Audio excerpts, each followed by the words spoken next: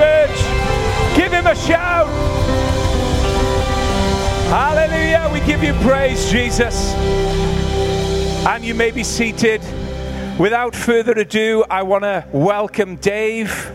I think, are you going to come up first, Dave, and then introduce the team to us? Or they're all coming up? Just yourself? Come on, let's show Dave a welcome. Oh, no, they're all coming up. Fantastic. Brilliant. Come on, give them a big shout and a big clap. This is our prison ministry team. Wonderful. Over to you, Dave. God bless you. Well done, mate. Thank you.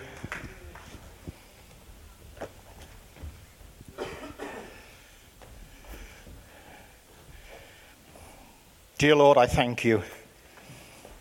I thank you for your calling on this team, this amazing team. I thank you, Lord, for your ability to open doors to us, to allow us into prisons so that we're trusted. I thank you, Lord, for your word, that we can preach to prisoners, many who believe that they are lost. I thank you, Lord. Let me introduce the team. Stella.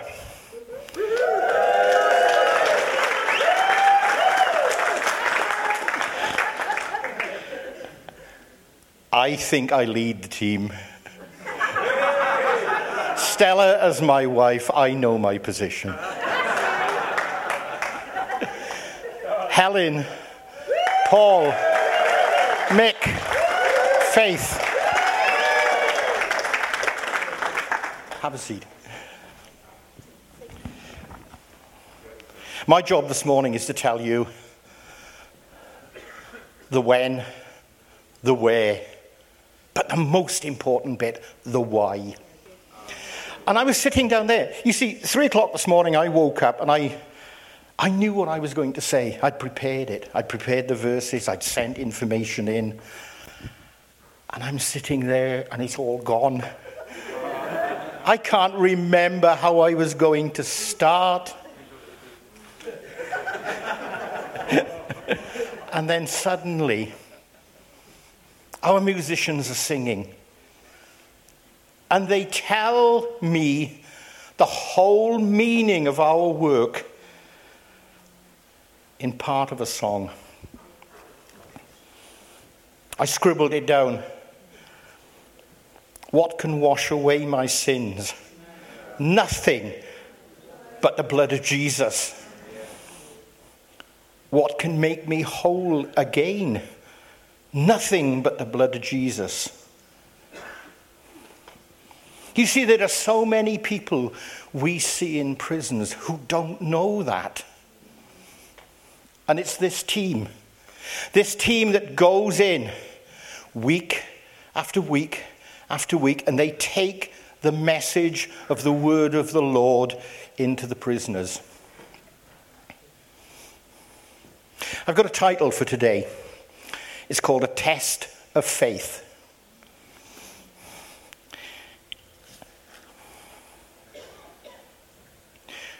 As a team, we've existed 24, 25 years. I've been going into prisons now for 22 years. And on a Sunday, between 16 and 20 Sundays a year, we go out into prisons. We do the whole service. Sometimes we do 2 services on a Sunday morning. We do the praise, the worship, and the singing, the preaching, and the praying. And sometimes we'll have a small group of prisoners, 30. And other times it's 70 and 80.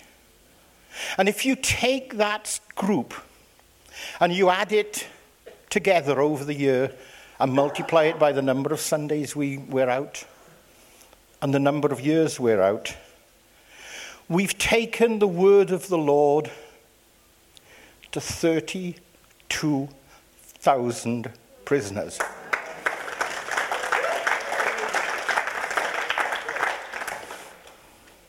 We go to Cardiff, Usk, Swansea, Park, Lay Hill in Gloucester, and Eastwood Park Women's Prison in Gloucester.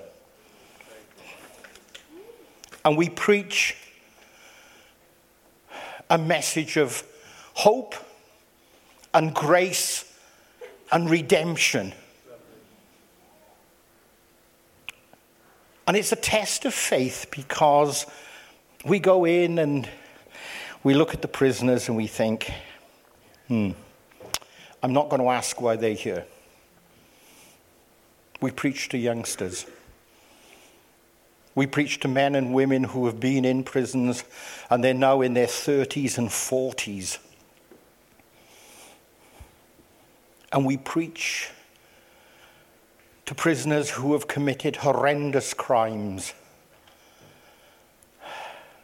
And it's a test of faith to go in and do that.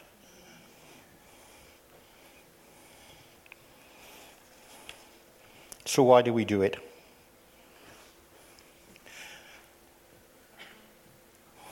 Sorry, I've just realised I can read up there. If we went in and just talked, it would be talking. But we've got to go in based on faith and the Bible.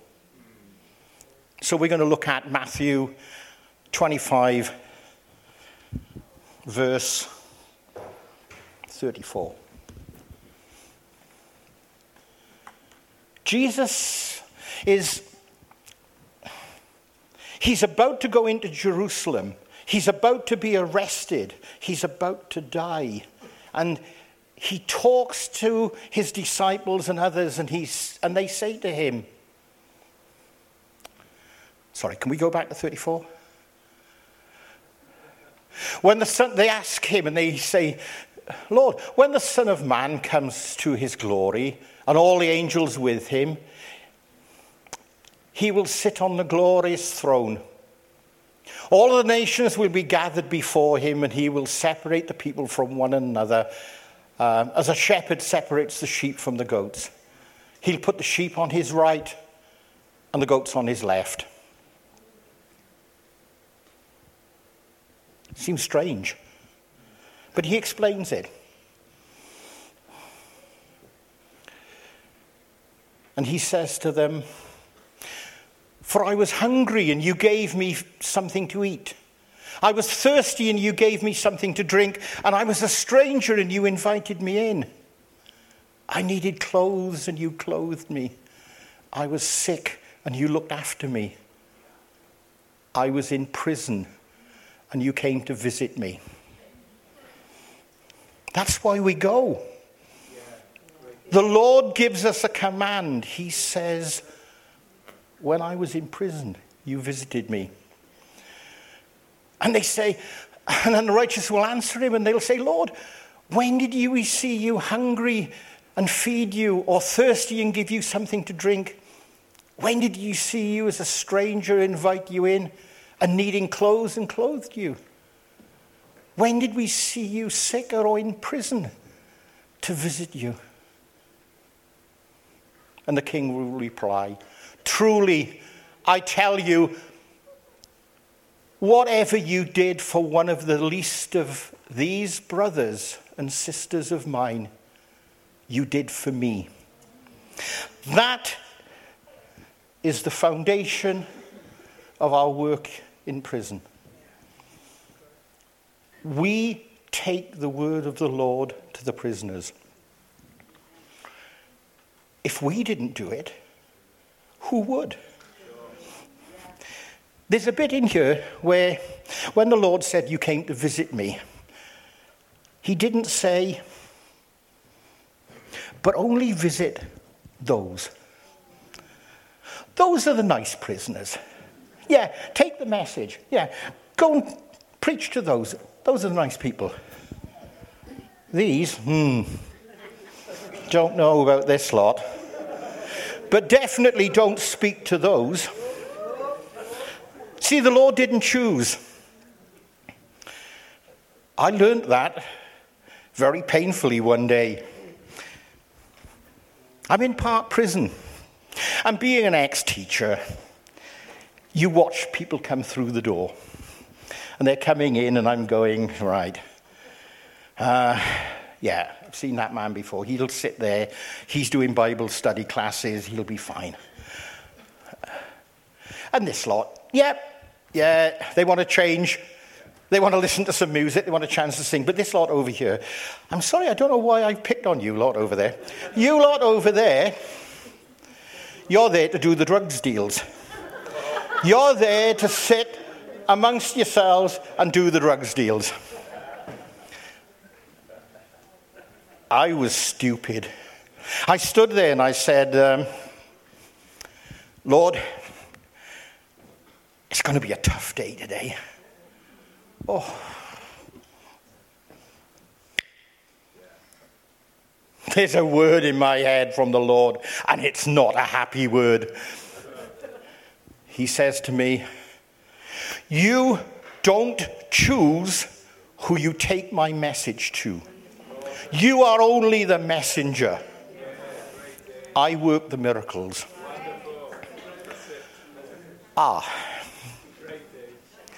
That taught me. You see, because we don't only just take the word in to those prisoners. We take the word in and the Lord works on it. I can remember a prisoner. I won't mention the actual prison, but we were there and in the front row, 4 men used to sit. Every Sunday we were in. The 4 of them were serving 25 years in prison each. And one of them came to me after and said, I told my mother she's got to come to you at church. He said, I obviously can't because I've got another 15 years to go. But I've told my mother to come. He said, because we like what you're telling us. So 3 weeks later, his mother turns up and she says, yeah, David, you've been talking to my son. He tells me I should come here. She stayed.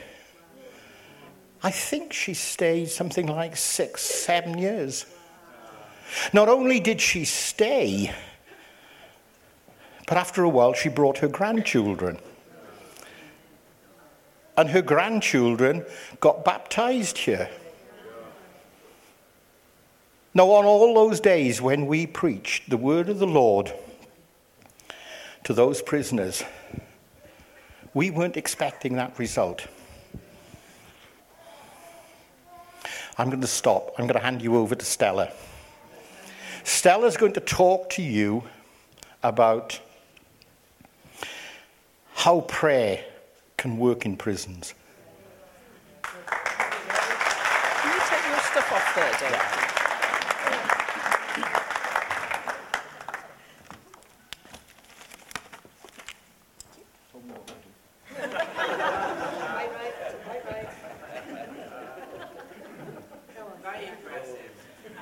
Good morning.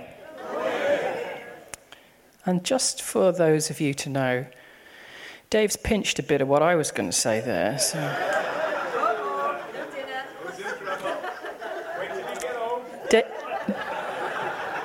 Dave and I might be in prison ministry, but we're still husband and wife at the end of the day. Praise the Lord. Okay, what do we do with prayer? Well, we pray both corporately, that's as a group, and we pray individually for the work that we are going to do. When we meet, we pray, obviously for the work. It's not our ministry, it belongs to the Lord. And we seek all the time to do what he asks us to do, not what we can dream up. When we have finished in a prison, you will find us in the car park behind one of the cars, praying out loud in a circle. Not when it's absolutely teeming down, but a light mist, it's not a problem. And we pray. we pray for not just the prisoners, but the chaplaincy. And we pray that the word that has gone out is watered by the Lord. And Mick, in particular, often gets, and I know this, you to pray for us. We may be on the stage, but you are involved in what goes on. Now, I know that before we have a booking, a meeting in a prison, I find the Holy Spirit leaning on me left, right, and double centre to pray for those that the Lord wants to be in that service. And I'm not just talking about the prisoners, because I find sometimes when we get there, the guards are agog at the back. In fact, once it was my turn, we all take turns to speak. Once it was my turn to speak in Cardiff, and I became very aware of a guy at the back with a guard uniform on who had a very red face. He'd clearly been hitting the bottle. And he was hanging on every word that was said. And even at the end, when he should have been escorting prisoners back to the respective wing, which he was in control of, he made his way very quietly and very slowly to the side of the chapel. He needed to hear what was being said. So we are not just preaching to prisoners, we're preaching to all sorts of people. Now, sometimes I'm quite set on what I'm going to say if it's my turn to speak. But as we know, in fact, those of you who are watching Heart for the House in September saw Dave and I give a brief statement about what we do. And I knew at that time, when I needed to speak, that I needed to change, only a day or so before, what I had to say. And I knew I had to speak on the Grenfell stay put policy, which I'm in construction, and it's certainly been a matter which we have paid a lot of attention to, Grenfell.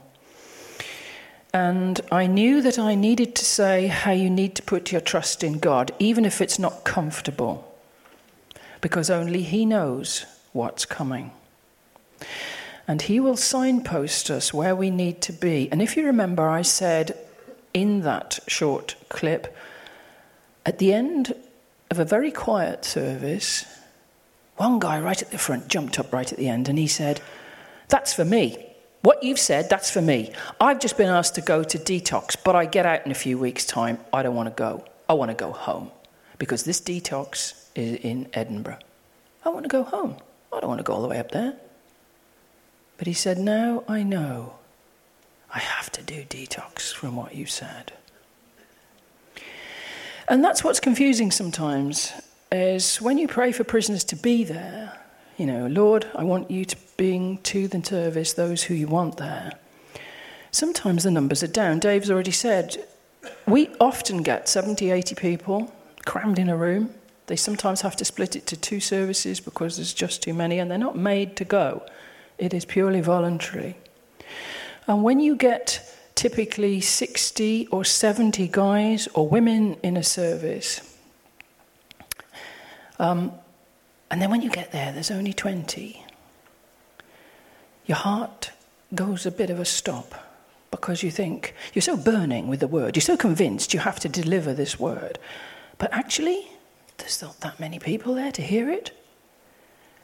But I personally, and I think us as a team, have learned that's still got God written all over it. How many times in the Old Testament did God say, no, you got too many warriors, guys, cut them down? How many times did he say, no, I'm in the small things? And the smaller the number, the greater the impact sometimes of the word. And I'd just like us all to stop for a second and think to ourselves, yeah, thank you, God, for being in the small things. Now, this is the bit where, Dave's already said this bit, we're very excited when our word goes out beyond the prison walls too. When we go into prisons, we're checked through security, escorted to the chapel, we get set up, mic, lectern, and then we wait for the prisoners from their respective wings. We sing, we pray, we share testimony and a relevant word, and they leave, and we leave, and it's all fine till the next time. But we know that a prisoner in Cardiff had heard us, didn't have the ability to come to us at the time, but he told his mum on the phone when it was his turn to have a call how he enjoyed King's service. So she decided to come here and try it out. And I won't repeat what Dave said. So let's just give God the glory for a moment that he speaks even beyond the prison walls. God is not contained within anything. But we're not the only ones praying for prisoners. When we're set up and waiting for the prisoners to come in off the wings, I often look round the chapels. You might say I'm nosy, but I'm interested. You know, they have resources, all such things. This is a prisoner's newspaper. They can write in here. There's articles about the latest approach to regulation and so on. So I'm having a look round. And the chapels are all very different. In Park Prison, it's a room. In Cardiff Prison, it's like a cathedral with hammer beam roofs and everything. Swansea, I think I'd slit my throat if I was in Swansea. Swansea is a very scruffy, demountable old classroom, and it's absolutely loaded on the roof with razor wire. Eastwood Park and Ley Hill could win a place at the Royal Chelsea Garden Show. They are absolutely stunning, and they're set in very formal and sheltered and beautiful gardens. So I'm busy having a look. I'm having a look round. But I always look at their prayer trees. Now, all prisons appear to have prayer trees, and I read with interest before the guys arrive from the wings what they are praying for. And without exception, they obviously have great love for grandparents, aunts or uncles, people who've cared for them over the year and been kind to them. And the prisoners clearly value them and miss them. And some of them have passed on, and so they're mourning their loss. You know, again, it reminds me God is good.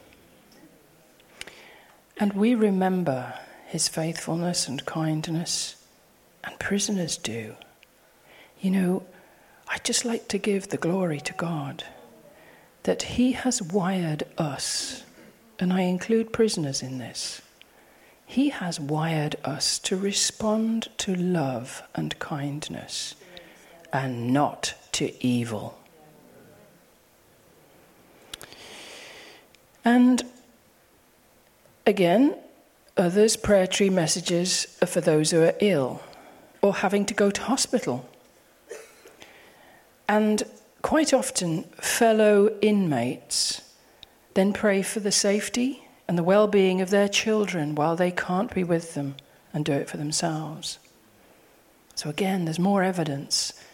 These prisoners have got hearts. All we have to do is reach out and tell them that actually God's wired them for love. And so I quite often scribble down and ask these prisoners, and I ask to pray for them during the services. It's a way of being more relevant to them and sharing their sorrows and helping their prayer burdens. And indeed, in Eastwood Park, they take the prayer issue a step further. They're unique in this, to our knowledge anyway. While waiting for all prisoners to come into the chapel, the women are encouraged to write simple prayers on scraps of paper, and these are gathered into a basket. These requests can number 50 or 60, so given the number of prisoners attending the chapel. And without missing one of these prayer requests, they take a break after the worship, and selected few stand up and read each one of these prayers out. I often put one in the basket so the prisoners know we have fears and needs too.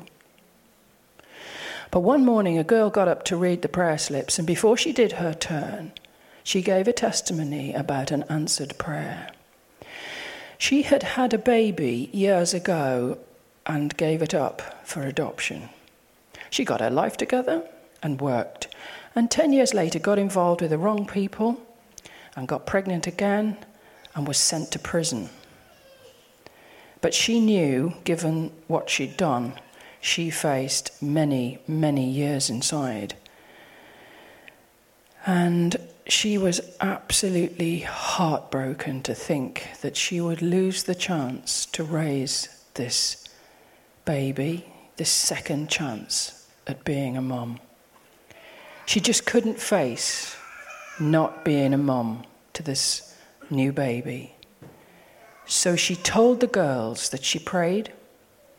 She attended chapel. She didn't know what she was doing, but she attended chapel. She knew she wanted to be a mum, but she faced many years in prison and somebody else raising that child. And she told the girls, she said, I prayed earnestly, I prayed regularly, I beat the walls, I walked the paths, I went up the wall, I came down the other wall, I prayed and I prayed and I prayed.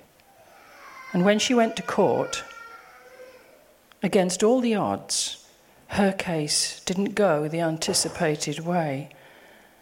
And most unusually, the judge allowed her to plead a particular defense, which meant that she only served 18 months inside.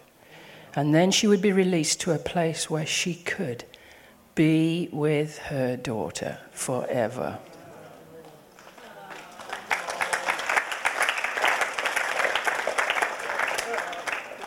Let's just give God the glory.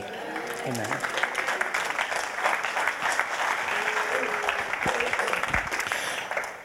Stella's told you about the power of prayer in prisons. And it can affect people greatly. And to tell you that, I'm going to hand you over to Mick. Thank you, Dave. Good morning, church. I was just looking round, and I can't see any bars on the windows or the locks on the doors or chains, But when I was in prison, my own personal prison, there were lots of windows, lots of bars on the windows there. Bars, unforgiveness and resentment and fear, pride. I couldn't see clearly because of them. Couldn't see out. The chains, quite simple. Guilt, shame and remorse held me tight, Kept me chained inside there.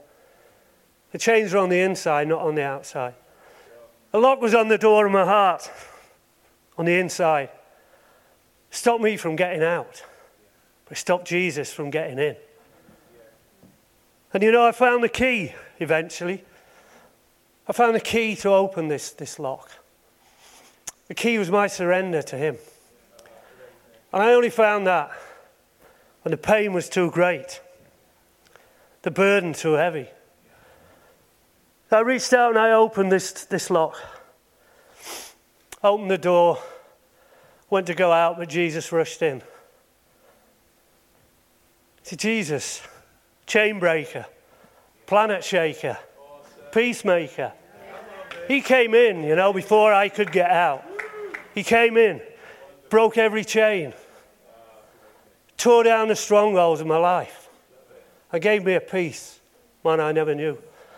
My life was in pieces, but I never knew peace.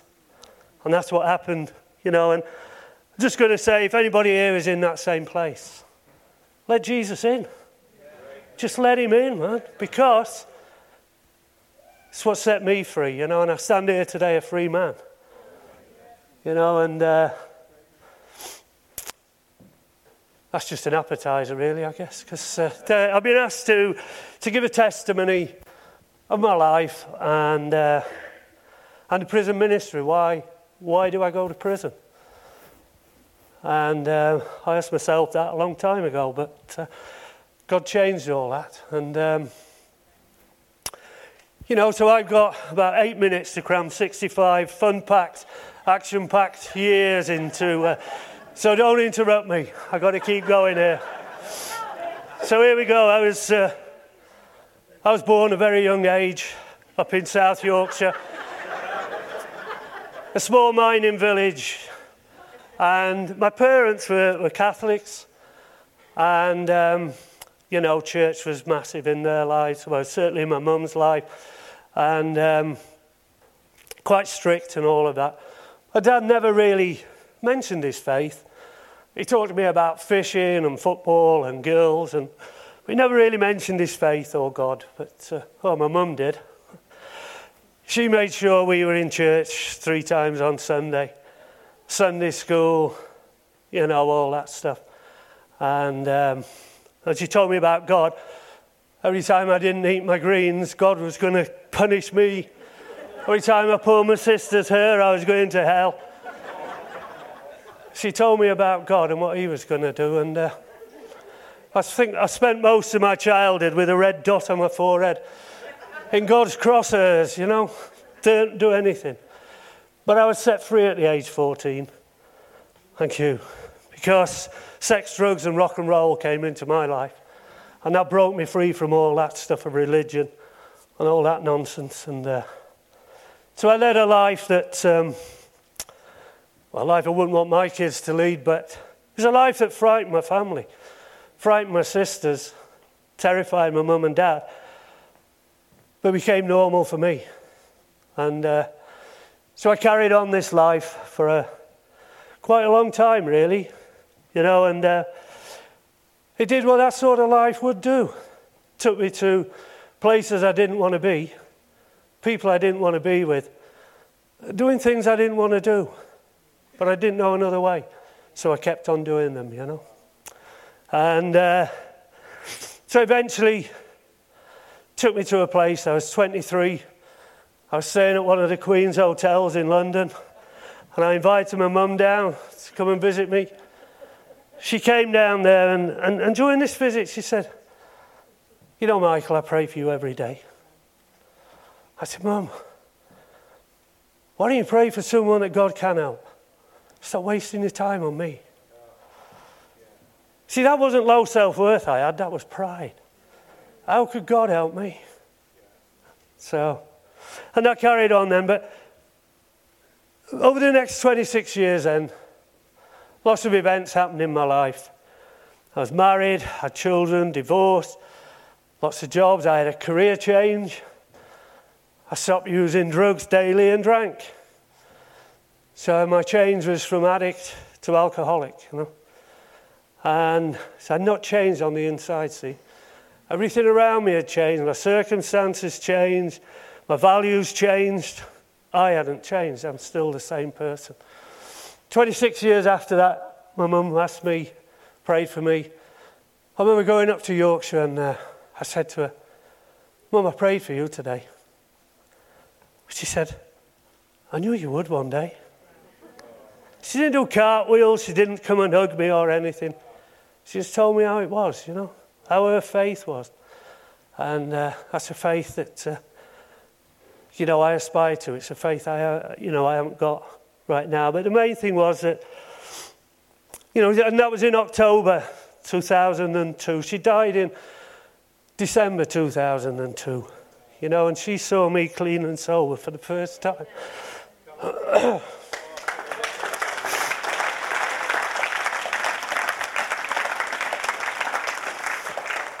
My dad never had that privilege. He saw me at the height of all the action and in the thick of it. But, I can't do anything about that. But the real thing was that, after that, as she died in December, she'd seen me clean and sober. And then the following September, my ex-wife died. You know, we'd separated. I was living away. We got 3 children. I came back, and it was a chaotic time then. But my life had always been chaotic. You know, I didn't know peace. I wouldn't know it until Jesus showed it to me. But my life was quite chaotic and dramatic, and I lived in various places, worked around the world, couldn't settle. But I had to come back then to Newport for my children. But I had trouble with a guy. I was living in Ross at the time, Ross on Wye.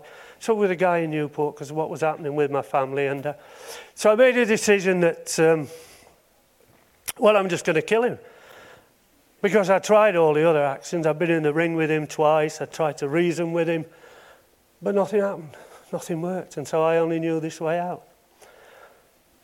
I was driving down the dual carriageway between Ross and Newport, and just outside Monmouth.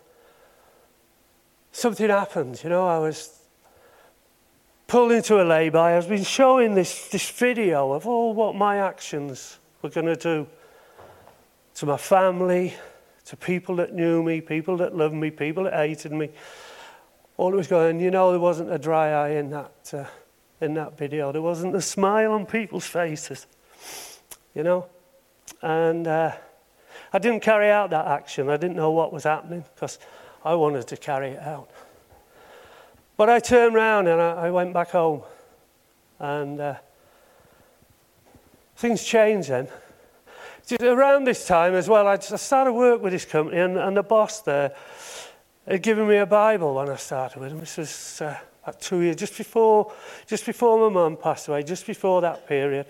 And he gave me this Bible, and I just took it off of him and put it in the desk, just thought it was some other religious nut, you know. Didn't want to know him. And so that stayed in my desk then for a couple of years until this incident happened. And I started talking to him, and he started telling me about the gospel, started telling me about all that had happened. But just before, as I was going down to jump in my car to go down to Newport, he stood in front of me because he heard the conversation I'd had on the phone with this guy. And he put on the whole armour of God.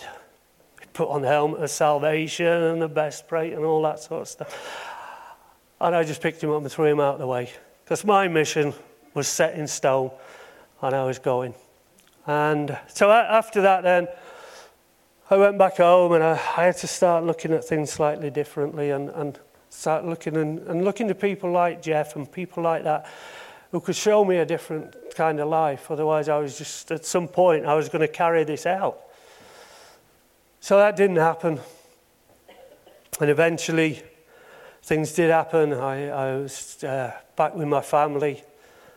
And it was another 2 years before I let Jesus into my life, you know. This was my first encounter with him on outside Monmouth. I still didn't let him in. It was another 2 years. And I went to a church in Newport. And I just gave my life to Christ then. I was baptized later. I did the Alpha course and the Freedom in Christ course, all sorts of different courses. Just trying to, because I needed this now. I wanted this sort of life, you know. Didn't want what I had. I wasn't drinking, I wasn't using. But I still wasn't whole. There was still something missing in me at that time. So, and my daughter was worshipping in this church. I eventually came here to Kings then in 2007. And, you know, I'd love to say it was a smooth ride and everything was great. But no, it wasn't, you know. Because God had a lot of work to do in me. A lot of edges to smooth out and a lot of lines to straighten. And I didn't want him to do it a lot of the time, you know. So we had a big tussle over the years, and we still do today. But he's got the upper hand. He's got more power than me.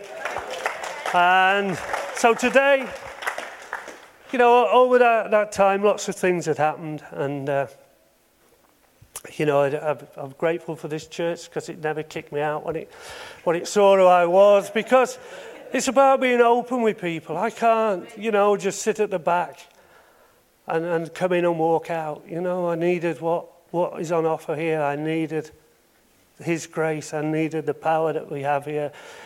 And so I've been part of this church for a little while now. And but it's, in 2010, I was sat, well, the roads aren't there now. I was sat now where Colwyn was there. So I'd move over, Col, when I finish this. Because I was stood there, we were in the praise and worship. My good friend Steve was with me. And the next thing, bang, I was sat down in the chair and something had hit me. And a voice was saying to me, your past will lead your future. And I'm like, no idea what that was. But I know by the end of the service, I was talking to Dave. And I said something about prison ministry, he introduced me to the other Dave, and that's how I got involved in prison ministry. It wasn't something I'd looked at a portfolio and ticked them off and thought, well, I'm not really a musician, I'll cancel that. I could do this, this is how the Holy Spirit. But you see, the thing is that God never chose me because of my past. He chose me for my future. Because it's in his hands my future lay. It's in his hands that I live here today, He had that future mapped out for me. I just had to give that response to him. Just had to let him know who's boss. And he ain't me. And it's all about him. And we go into, as been said earlier, we go into prisons and talk to these guys. You see, only a few months ago, Holy Spirit spoke to me and he showed me a scripture, John 20, verses 19 to 20. And Jesus went to the upper room after the resurrection. All the disciples were in there in array, in fear, thought the Jews were going to come and crucify them.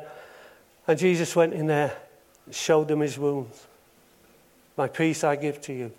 That's what he told them. And that's what he's told me to do. When I go into prison, that's all it is, I don't preach the gospel. I am the gospel. I'm not telling people what God will do. I have to show him what he has done. Because these guys are hurting. These guys are starting the journey I've done.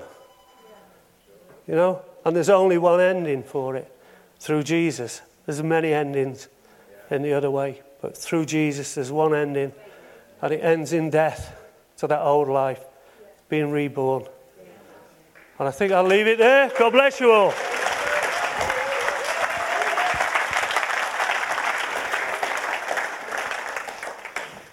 Today we've brought back Dave Escott.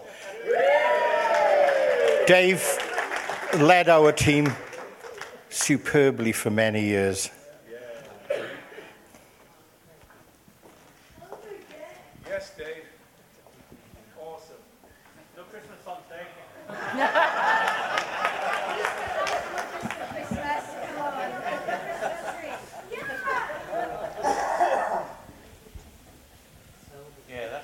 On the email. What was it, Ailey, again? Dave Escott is for life, not just for Christmas.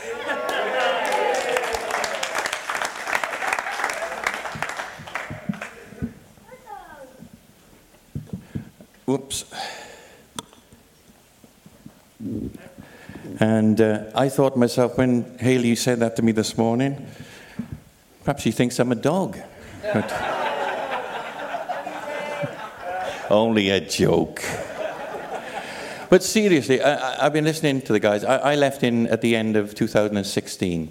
And I've been listening to them this morning. And you can see how real, Mick is, particularly when he goes into the... He's got such a wonderful testimony that resonates so much with the guys in prison, And again, I pick up on things that Dave and Stella have said. They've always wanted to be real in front of them, And for my part, when I used to go into the prisons, I always wanted to take a bit of Kings in with us. I think, in all honesty, I think sometimes we don't appreciate what we have here. Now, I'm not saying it to praise individuals. We know that Jesus is the head of this church. We're left in no doubt from Pastor Dave and Pastor Faye. So we're left in no doubt who's in charge and who makes the decisions in this church. But, within the different ministries we've got, since I've finished in the prisons, and probably just before I left the prisons, I started to go out with a friend of mine. We do a couple of churches in Barry, and I do a church in Cardiff where my wife and I got married, So in the one of them I preach. Now, I don't preach as such. I do what Mick does, and I try to put something in my life that God has worked on and try to sort of put it over, because I'm talking to people who possibly have been in prison and who they're certainly not doing well in life. So I always want to sort of show them, as Mick does, what God will do if you'll allow him, But when I go out to churches and I help them with praise and worship. When I say I help them, I am basically the praise and worship, along with Bob, who helps me. He's a singer as well, So the two of us are singing, but just one guitar. And I think we come to this church, and we got a fantastic praise and worship team, We've got a fantastic youth thing. I mean, when I go to churches, the churches I go to, very old, the elderly. There's very little youth there, and very few young people. It's the lifeblood of the church. We need, if we just look after the older people and don't think of the youngsters, we're not going to have a church in 20 years' time. We've got to be thinking of things, and we've got such a forward-thinking church in that respect. Lots of other churches are struggling out there, So I feel blessed, and as I say, for me, whenever I go out, whether it's with the prison ministry or whether it's when I go into these other churches, I always want to take some of the soul of this church, something that because we, as I say, honestly do not appreciate what we've got. When I go into other churches, I see the difference. I see the heart that we've got, and I try and take as much of King's wherever I go, So I'm going to do a song first with just the guitar. And if you know the song, it isn't, I think it's an older hymn, I think, but don't ask me. Since I've been doing this, I've had to learn, and Bob is a big encourager in that respect. He says, do you know this song, this hymn? I say, no, Bob, but I get onto YouTube and I learn it, So, and I think to myself, cool, that's a good one, I enjoy that, but it's nothing like Hillsong, none of these sort of modern songs or something, But for me, it's not about being whether it's modern or whether it's old or whether it's got heart, whether it praises God, And the first one, if you know it, please join in. This is not me entertaining you. This is me singing from my heart to God, okay? That's what it's about, And I think, we all go through things. We're all going through things. And sometimes life isn't very good, But I always thank God, because I think, He is in control. And He knows where we're going. I don't know where I'm going sometimes, but He knows, So this is really to say thank you, okay? Am I on? Yeah? Okay.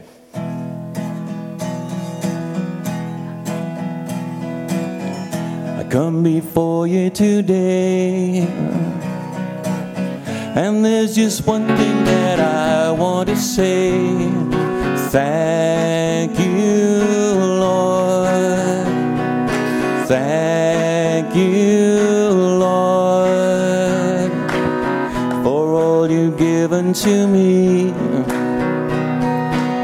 for all the blessings that I cannot see. Thank you, Lord. Thank you, Lord. With a grateful heart, with a song of praise, with an outstretched arm, I will bless your name. Thank you, Lord. I just want to thank you, Lord. Thank you, Lord. I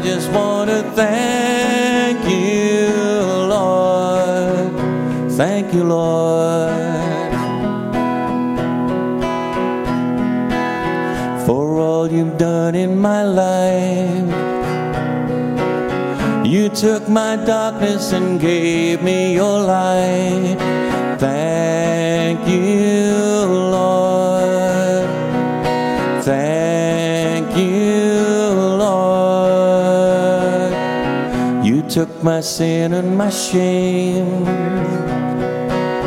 You took my sickness and healed all my pain. Thank you, Lord. Thank you, Lord. With a grateful heart, with a song of praise, with an outstretched arm, I will bless your name. Thank you, Lord. I just want to thank you, Lord. Thank you, Lord. I just want to thank you, Lord. With a grateful heart, with a song of praise, with an outstretched arm, I will bless your name all together. Thank you, Lord. I just want to thank you, Lord. Thank you, Lord. I just want to thank you, Lord. Thank you, Lord.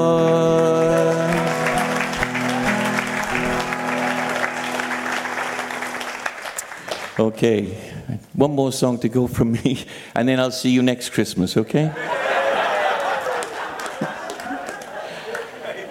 I don't know.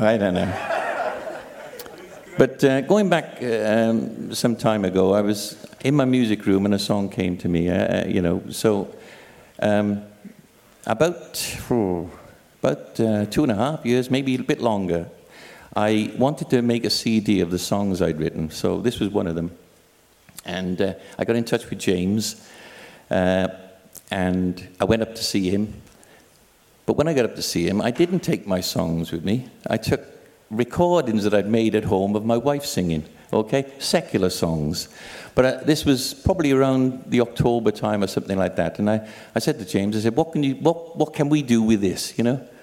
And what a fantastic musician James is. Absolutely brilliant, you know? And he helped me put these songs on a CD, and I presented it to my wife at Christmas time. I gave her about 30 CDs, and it was mainly for the family, etc. But they've all gone, James. We're in the charts. But then it took about another 15 months before James had a spot that he could fit me in to do this to the CD that I wanted to do, and. I was blessed because we had Noel and Haley came along to sing on the backing tracks, and Rianne, I don't think she comes to this church now, but Rianne came along, and James also did some of the backing tracks as well. Did some singing on them. But I must admit, I mean, when you listen to this song, just think that all the backing was done by James, okay? Except for the saxophone, I think it was. But for me, it blew me away. And I remember when Haley and Noel came down to do their bit one evening, and we were there, and we were talking about it. And do you know what? When I listened to what James had done, he's on my wavelength, or I'm on his wavelength, whichever way about. But when I listened to what James had done, the song had come from just a thing played on a 6-string guitar to a lovely orchestration, you know, and it blew me away what James had done with it, and all the songs on the CD. But I'm going to do this one for you because it talks about God's amazing grace, okay?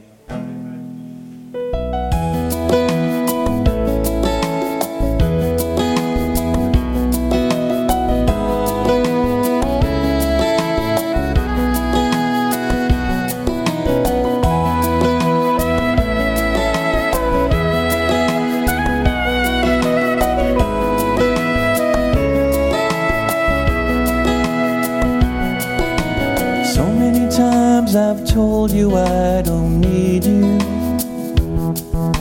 So many times I've said that I don't want you anymore. So many times I've turned away, hiding from your face. Still you show me your amazing grace.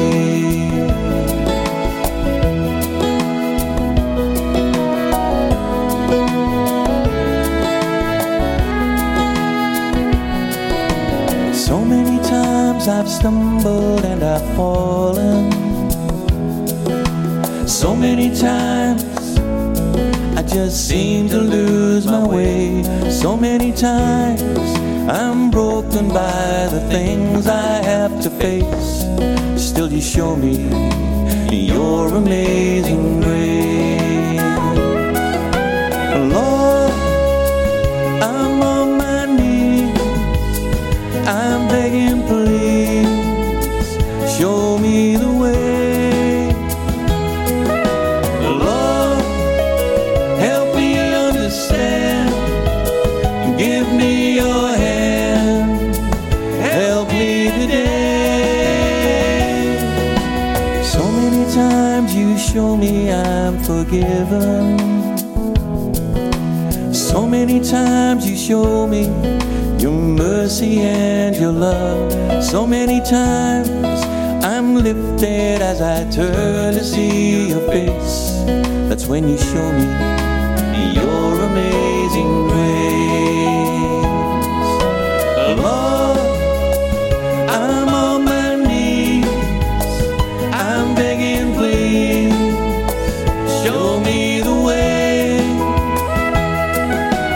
Lord, help me understand, give me your hand, help me today. So many times you show me I'm forgiven. So many times you show me your mercy and your love. So many times I'm lifted as I turn to see your face. That's when you show me your amazing grace. That's when you show me your amazing grace. That's when you show me your amazing grace.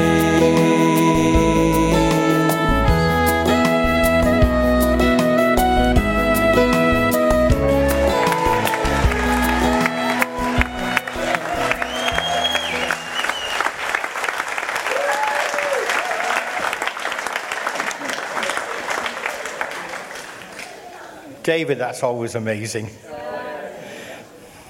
Before I ask Paul and Helen to close with a prayer, I want to say to you, let's go back to that title, A Test of Faith. It's not just a test of faith for us going in. When you think of these men and women, these young people, they've come to prison. They've started going to the chapel. Over a period of time, because you know with Mick, it took time. Over a period of time, they give their life to the Lord. We see it. And then it's a test of faith, because they're going out. And they're going out to the same places, to the same people, to the same temptations. It's a test of faith. And so we say to them, Psalm 31, I trust in the Lord. I will be glad and rejoice in your love, for you saw my affliction. You knew the anguish of my soul. You've not handed me over to the enemy. You've put my feet in a spacious, safe place. And if they can't remember that, we say, just remember the first line. I trust in the Lord. I trust in the Lord. And you know what? When they can't remember that, we give them the words of a song we often sing here. And we say to them, when it's 3 o'clock in the morning and you're frightened, remember these words. I'll sing the night into the morning. I'll sing my fear into your praise. I'll sing my soul into your presence whenever I say your name. Let the devil know, not today. Whenever I say your name, Jesus, let the devil know, not today, not now, not ever again. Will you shout this out with me?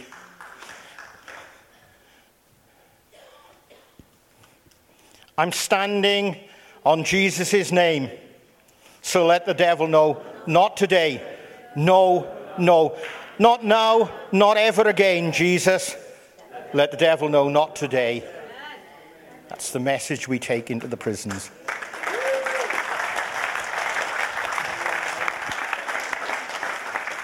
Wow, what testimonies, eh? We have a very simple prayer. Helen's going to start. Well, it's just when I was thinking about what to pray, I just thought of 1 Samuel chapter 16, verse 7. And this is the time when Samuel came to anoint David as the next king after Saul. And Samuel comes to Jesse and says, you know, where are your sons? And Jesse parades his sons before him.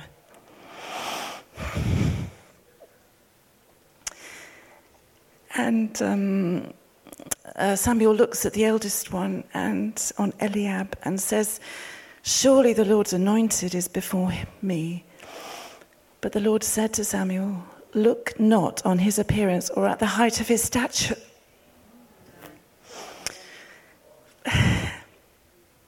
For I have rejected him.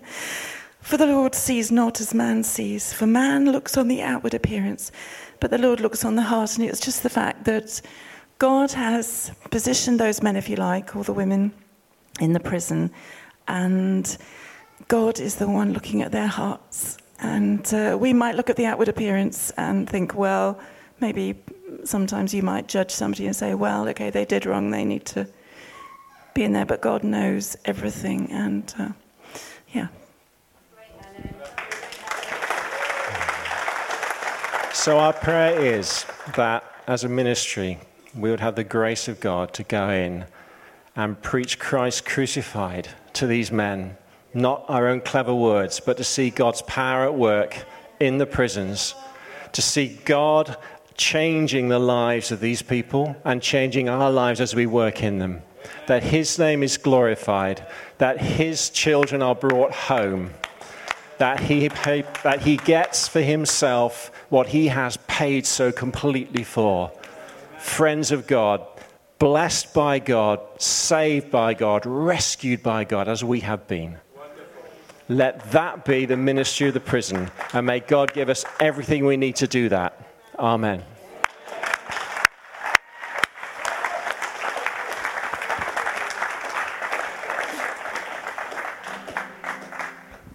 Why don't we give these guys a huge round of applause? What a ministry.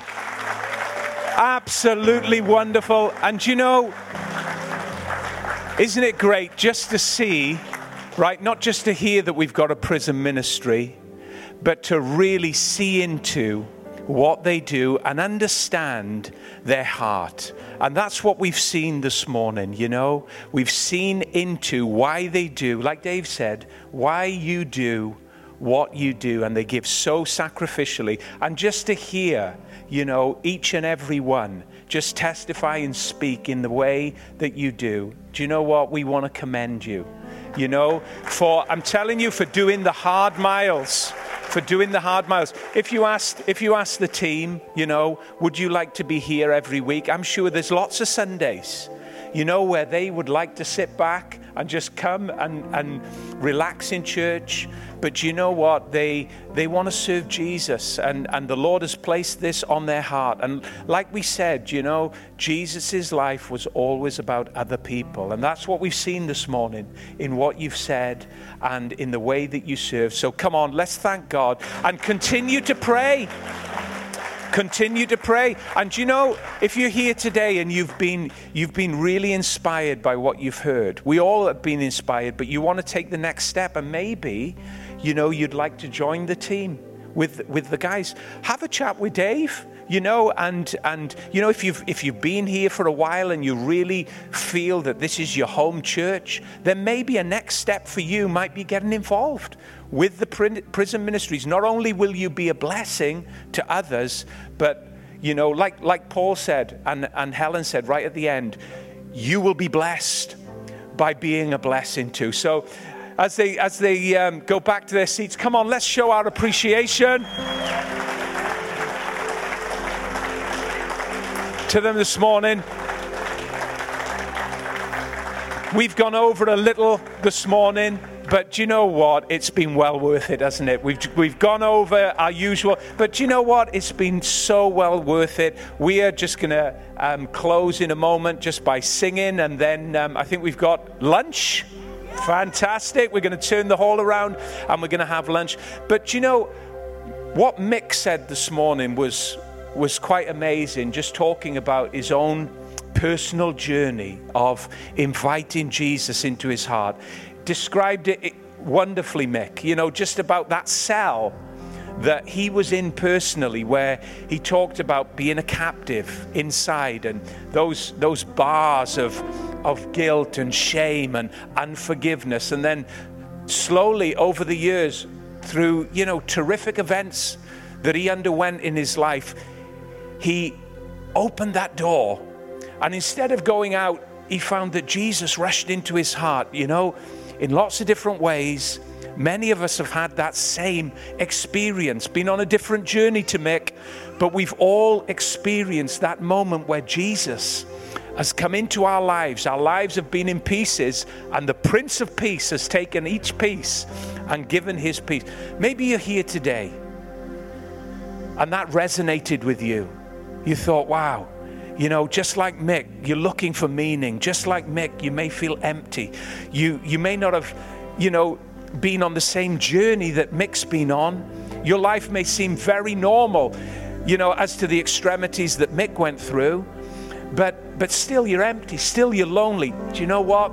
Jesus doesn't want you to live another moment with that feeling of guilt, shame, unforgiveness that we're all really aware of, that we're all really, you know, accustomed to.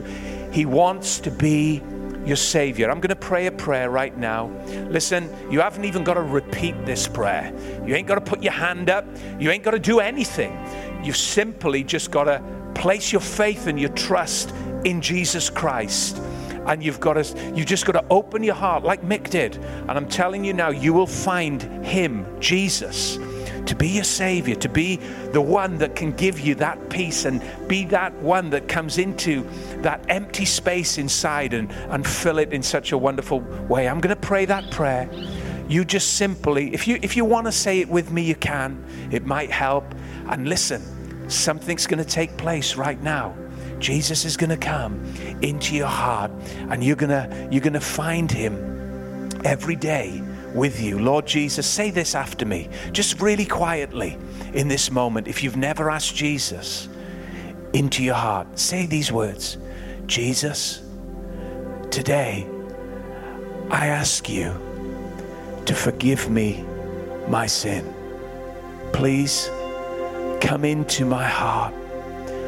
I open the door by asking you right now to be my Savior. I open my heart right now by asking you to come into my life. Forgive me. I believe you died. You rose again. I want you to be my Savior, my friend. Amen.